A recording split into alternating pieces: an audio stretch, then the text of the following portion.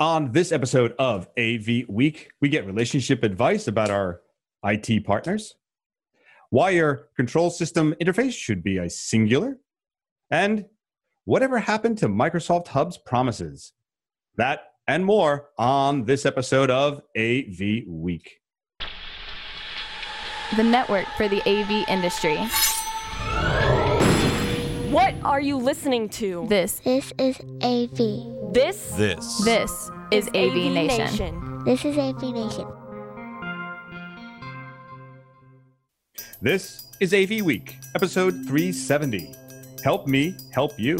Recorded September 28th, 2018. Support for AV Nation is brought to you by Peerless AV, driving technology through innovation. And by HD Base T. And welcome everybody to AV Week, your source for AV news, integration, news, and information. I'm your host today, George Tucker. Glad to have you with us. Today we have a really great set of people. Not that we don't have great people all the time, but a really good panel today. They are in order. It's Chris Fitzsimmons. He is product manager at Biamp. Good to see you, sir. Yeah, thank you very much for having me on. Nice to be here. All right. It's been a while, at least for you and me.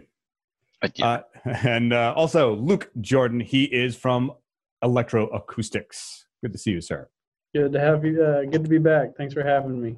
All right. And of course, last but not least, Marco Duai. She is editor-at-large, AV Technology Magazine. Good to see you.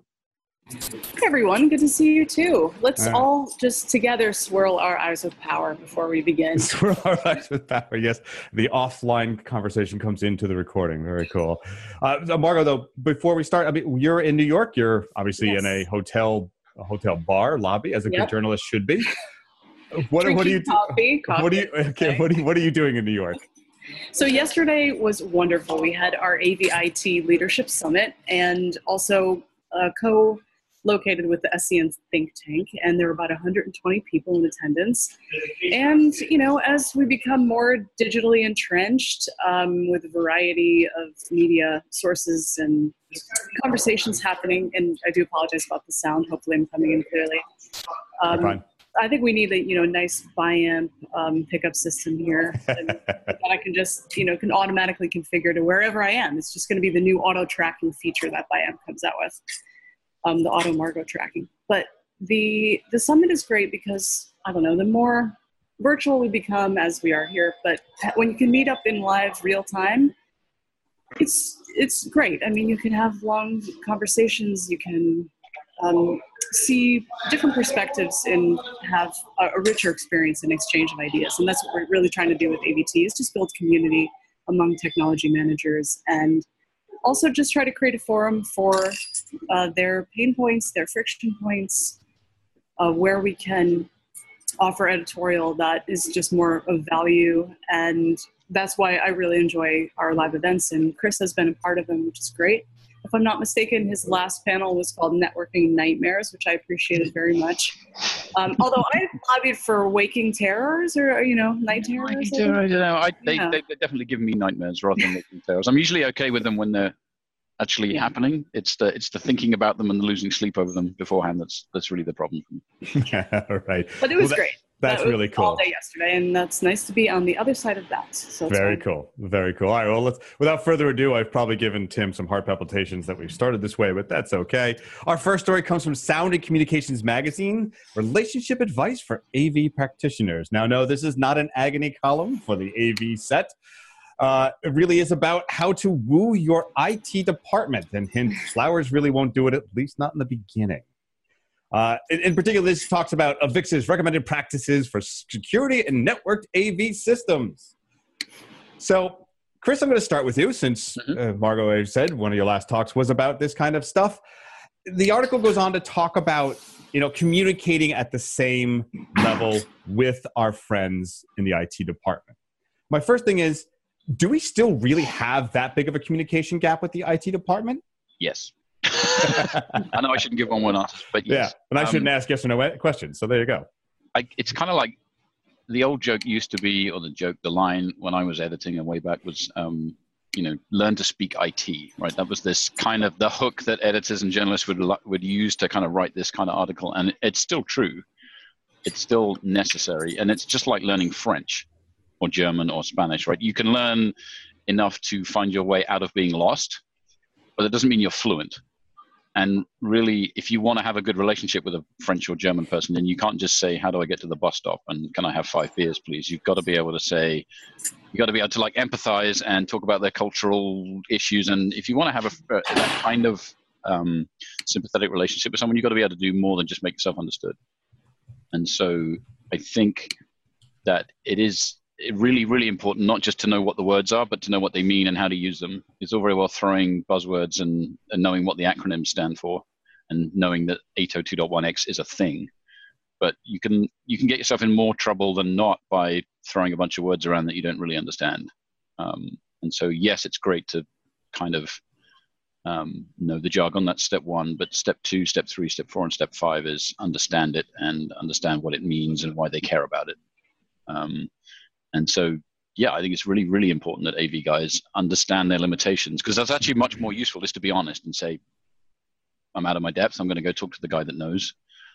Or can we talk about this? Help me understand. And I do that a lot as a product manager, right? I have a responsibility at Biamp for the kind of security status of our product line. It's one of my hats, and I need them because I'm kind of losing the hair now. But it's about knowing what you don't know and knowing where to go to find out what you don't know, and then applying that. It's not just, hey, yeah, I speak IT now and I know what a network is and I know what IGMP is. It's not enough. It's not good enough. And in some ways it's potentially dangerous, right? You can get yourself in a bunch of trouble if you think you know what a foreign language is and then you say some word that some guy taught you that actually is a swear word.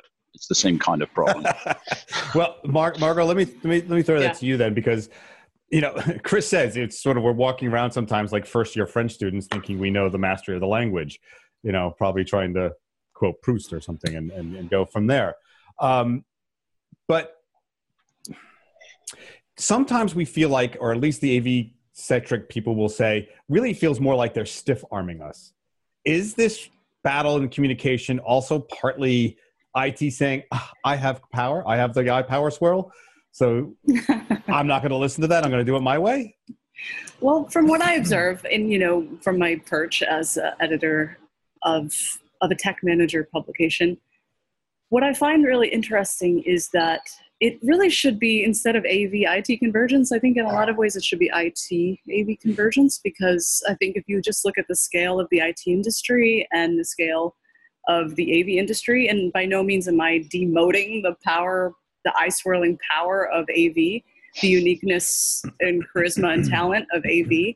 It's just that I think it's almost imperative on the AV manager or AV director or stakeholder to not necessarily, I'm going to walk it back just a little bit, just know the ecosystem in which we're operating. So if a tech manager who was in our summit yesterday, a phenomenal woman from the Wentworth Institute in the center of Boston. It's a higher education institution devoted to technological innovation. But they have a very small AV team within the IT department. And so when she needs static IP addresses, she just literally looks over at the guy at the next desk and says, hey, hook me up. So that's an ideal situation because they're absolutely one. But in a lot of the folks that I interview and that we do storytelling with, they are within that larger IT infrastructure, and or maybe it's the CFO or an IT, let's say, stakeholder that's signing the checks, and you have to make yourself bulletproof if you want a new AV software solution, or you want, the Biamp to Serial Lux that can run AVB video on a network kind of thing. And so sometimes I think it's important to know the language, but also just understand their needs and listen to their needs as well, so that you can make your needs align with exactly the requirements. And so just understanding each other, I don't know if all the AV managers that I interview really want to learn all the granularities of IT. Mm-hmm. I mean, it depends, it depends on who you talk to. Like the woman yesterday, Johanna, she was great. I mean, she loves really being a cross-trained person. Like AV is part of IT in her world, so that's great. But then there's some that no, I care about, I don't know, frequency, and I'm more of an audio gal or who knows what, but maybe it depends. It's a case-by-case basis, but I think it's just really important to have that framework of where are we operating within. And so letting that help inform our decision-making. But I love that AVWeek has done this, and it's created a best practice, which I think is really, really stellar, that you can just go, to this URL, which is included in the link, and find these security best practices, which is fantastic. And the document's really good. I actually presented really to the AV user group. Well, I didn't present it to them, but I attended the AV user group and presented around security last week. And it's not aimed at those guys. Those are like top echelon blue chip AV IT guys. They kind of write some of the security policies. They don't need to be told, but they were impressed that AVWeek is kind of taking on this role of, we need security 101. We need to understand, we know how to write a risk register. Like, how do you go about itemizing risks and classifying them and deciding whether they're big risk, little risks, high risk? It's a whole other language of hazard management that we've never really, as an AV industry, never really thought about. We just about figured out how to describe our products in ways that IT guys understand. Like, it's a video encoder. What does that mean? Well, it does this and this and this over this port and this thing. Oh, okay, now I understand. But now it's like, okay, well, what's a risk? How do I describe a risk? What are its characteristics? And then, it's more new news, more new learning for us. And as software-defined ecosystems become more achievable, and life cycles change and upgrades continue to happen within, more software, like in a more IT kind of way, I think the auditing, the provisioning are going to become more and more and more and more important. So I agree that I love it. I think it's great to bring everyone into the same conversation and work to our strengths. It depends. I don't know. I just interviewed somebody who's a network native, let's say. She's on the cover of our AV Technology October edition. She's only known network-based AV. Her first job was at the London Olympics, working the cameras, doing sound. She's never known anything but a network-based system. So, it's changing too. And I could see it from a variety of angles. She's like one of those people that never had a cell phone. Or only ever had a cell phone. Only had a cell phone. Yeah, hasn't lived before we had cell phones. The pain. So I want to bring Luke into this. He's been waiting patiently. We've been gabbing it up. So Luke, on two levels here. Margot mentioned basically which boils down to the learning how to help me help you scenario.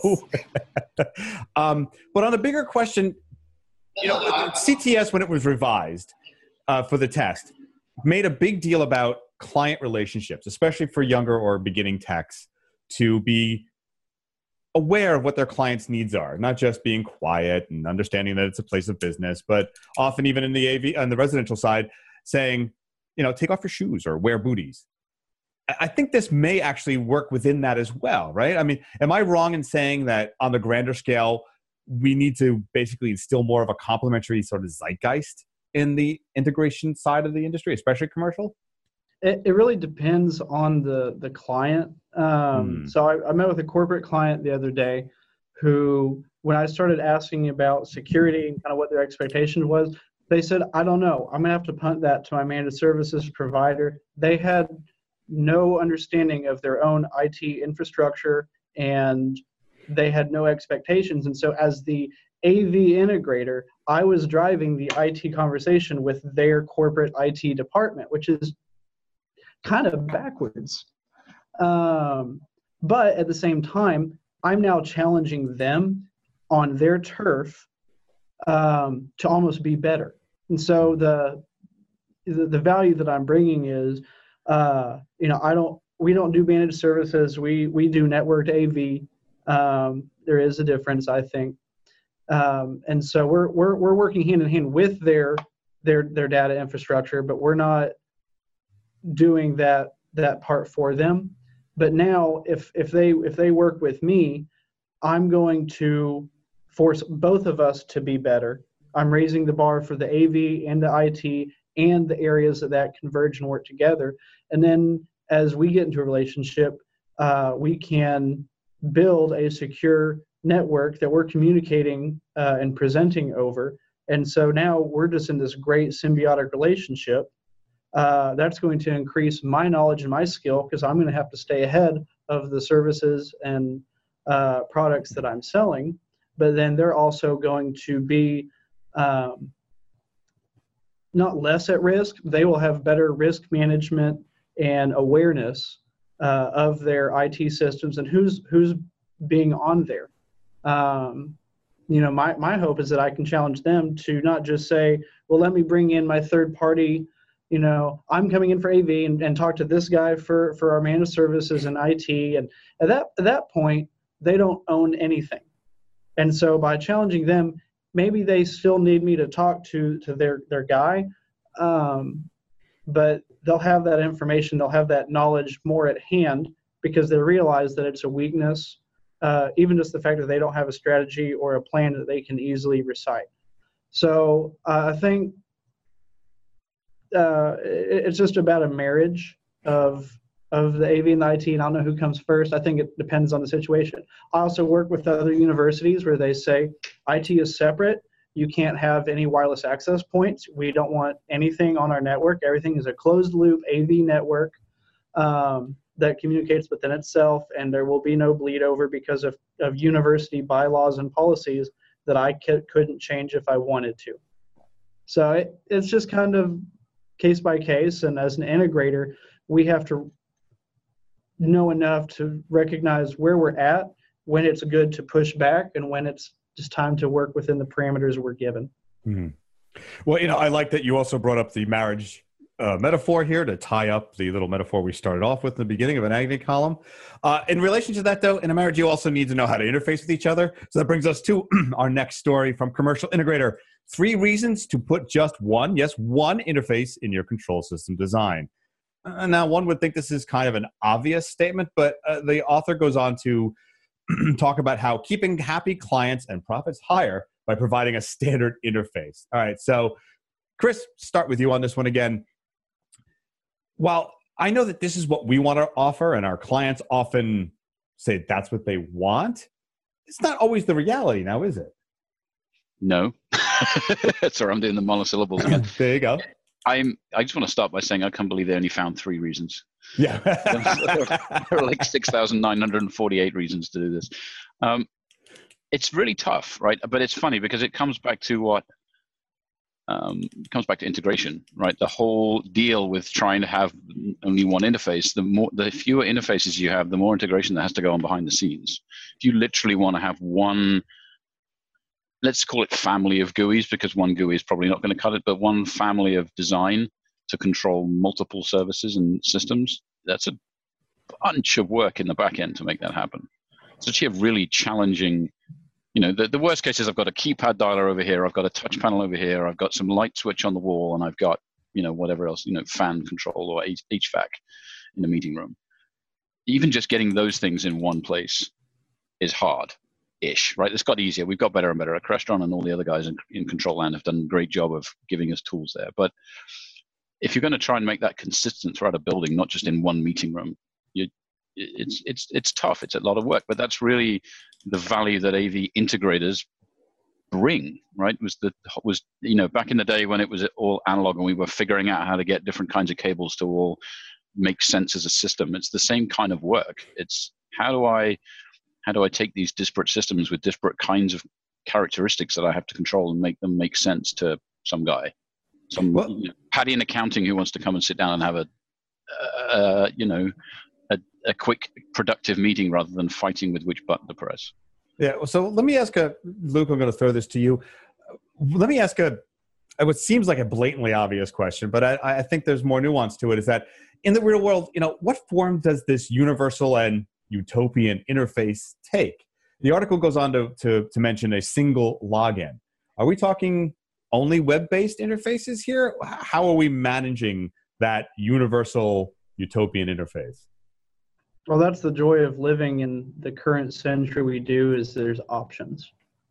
So Barco Overture is a network-based control solution. Crestron has hardware and software-based control systems. There's just tons of different options, and there's pros and cons with all of them. But when you get to actually talking to analog devices, there are network I/O interfaces for everything. We can do relays and IR and dry contact, everything off of just a network port. Or we could have a central hub that runs an entire floor, and then we just trunk everything together and all the floors communicate. I mean, it's just it's infinitely scalable. It does get tricky. I'm not a programmer. I'm not a designer. I'm in sales. But my understanding is if one manufacturer makes everything, it's designed to talk well amongst itself, but you kind of run the risk of, because they do everything, they might not be the best at doing that specific activity. But then when you have, say 15 different manufacturers controlling the 15 different parts of your building, from AV to lighting to HVAC and energy automation and big data collection, you lose your effectiveness in being able to actually get what you want to happen done. You go from telling it what needs to happen to just recalling a preset in someone else's processor, and now you're a slave to that processor's programming and how well that was done. But it's also easier on your integrator to tie it all together that way. So it comes down to the vendor options, the ease of programming, and then your cost. And are you willing to bundle everything together or sub it out individually? And then your project management labor and difficulty goes up.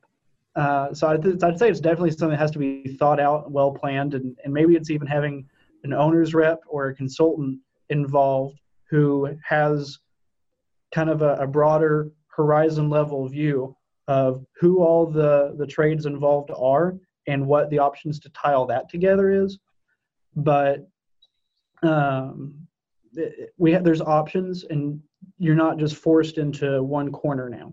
Okay. So Margot, being what we said here, and you having that view of seeing the disparate dealers and everyone talking to each other, you have an insight with the manufacturers, with the integrators, us. Is there any possibility that this utopian ideal, and I don't say that mockingly, I mean that utopian ideal of a single interface, is there any chance that it could stymie innovation, that we're stuck in one?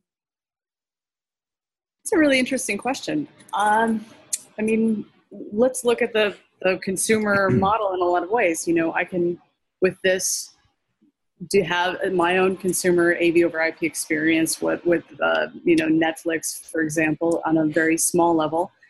But also I can check in my home, even though I'm states away from my home in Massachusetts. I could look and see what the temperature is via my, Mitsubishi mini split, which I have connected through my, Wi-Fi.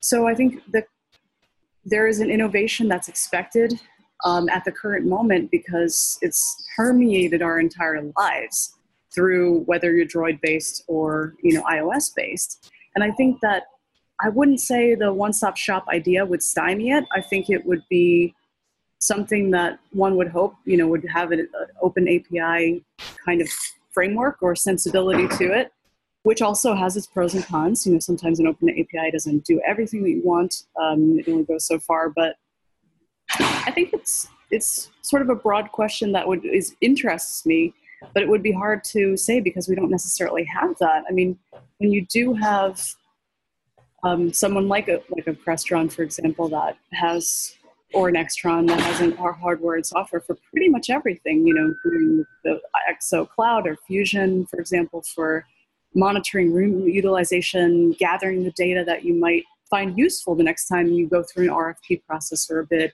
or thinking about CapEx versus operational expenses. That data is incredibly important. And again, who wants to pull it from this, okay, I have a NetLona system here, I have a Crestron here, I have HVAC here. If I could absolutely have that aggregated, it's more expedient. And then maybe I can spend more time figuring out what story the data is telling me if it's just from one ecosystem. I'm sorry again about the noise. Hopefully you can still hear me. But I think since we don't have it yet, and it's not quite the model yet, it's still something that I think is interesting. But I would love to see that in place, and I think that we have people striving for that. I mean, the Lona OmniStream is Crestron new cloud-based solutions. But I guess the peripheral nature and the ways that we're still very proprietary in the AV industry kind of is very much that barrier to that adoption at this point. I mean, you have some open source moves by like the SRT Alliance and things like that, AVB, of course, but I still think it's too early to tell about innovation and where that could go. But I'm excited by it, and I would love to see it. All right. Well, riding on your idea that some innovation may be in question here, a questionable innovation from our friends at Ars Technica: Surface Hub 2 splits into two. This is an article from our folks at Ars Technica about how the Surface Hub 2 may not be coming with everything it promised, but it promises a lot. And as we know, the Surface Hub has been an enigma in the AV integration space. Mm-hmm. Luke, I'm going to start with you. The Surface has been an enigma in this space. It hasn't always worked out despite its potential. Why do you think that is?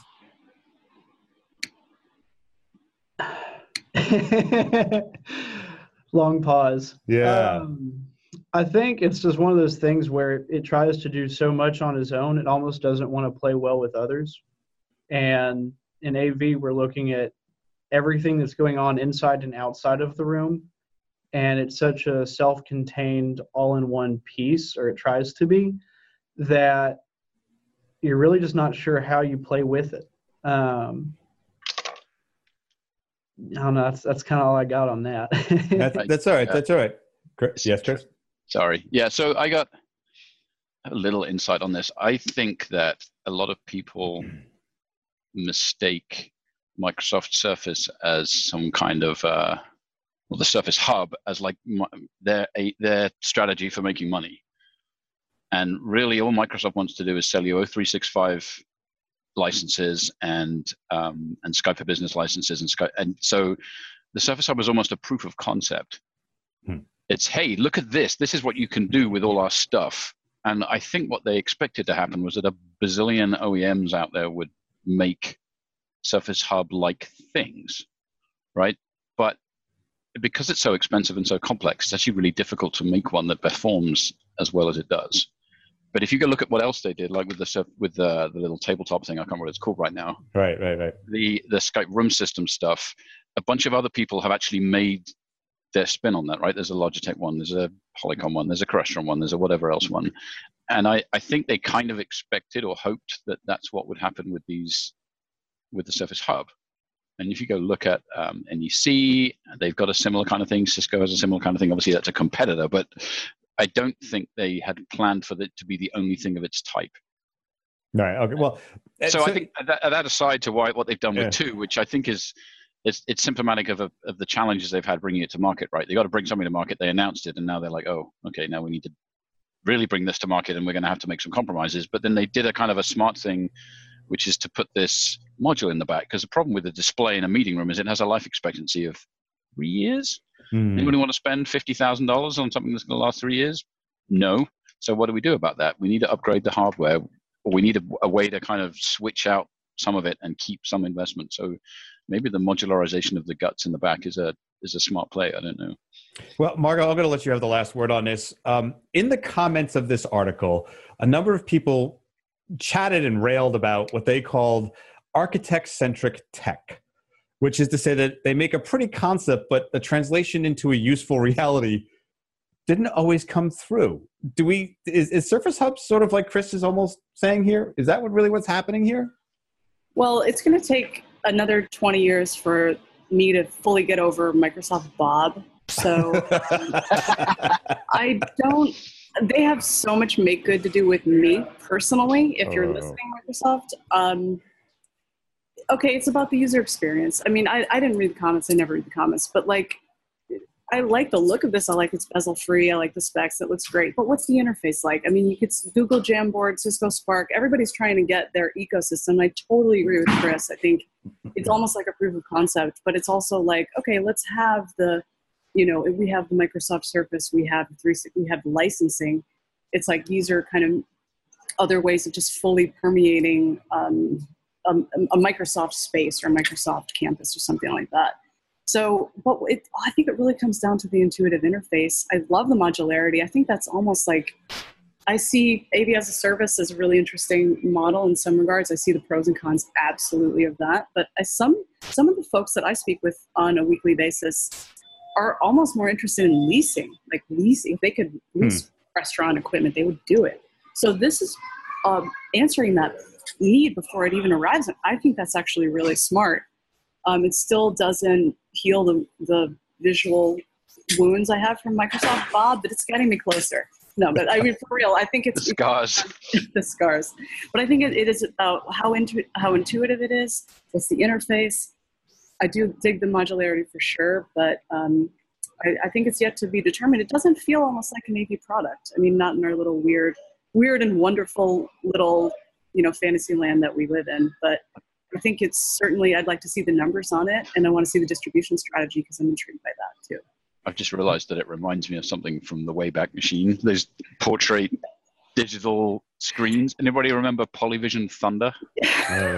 Okay, well, with that, we're not going to end on a bad note. Oh my gosh, your eyes are swirling with power. I want to thank my guest for an entertaining half hour of tech talk here and conversation.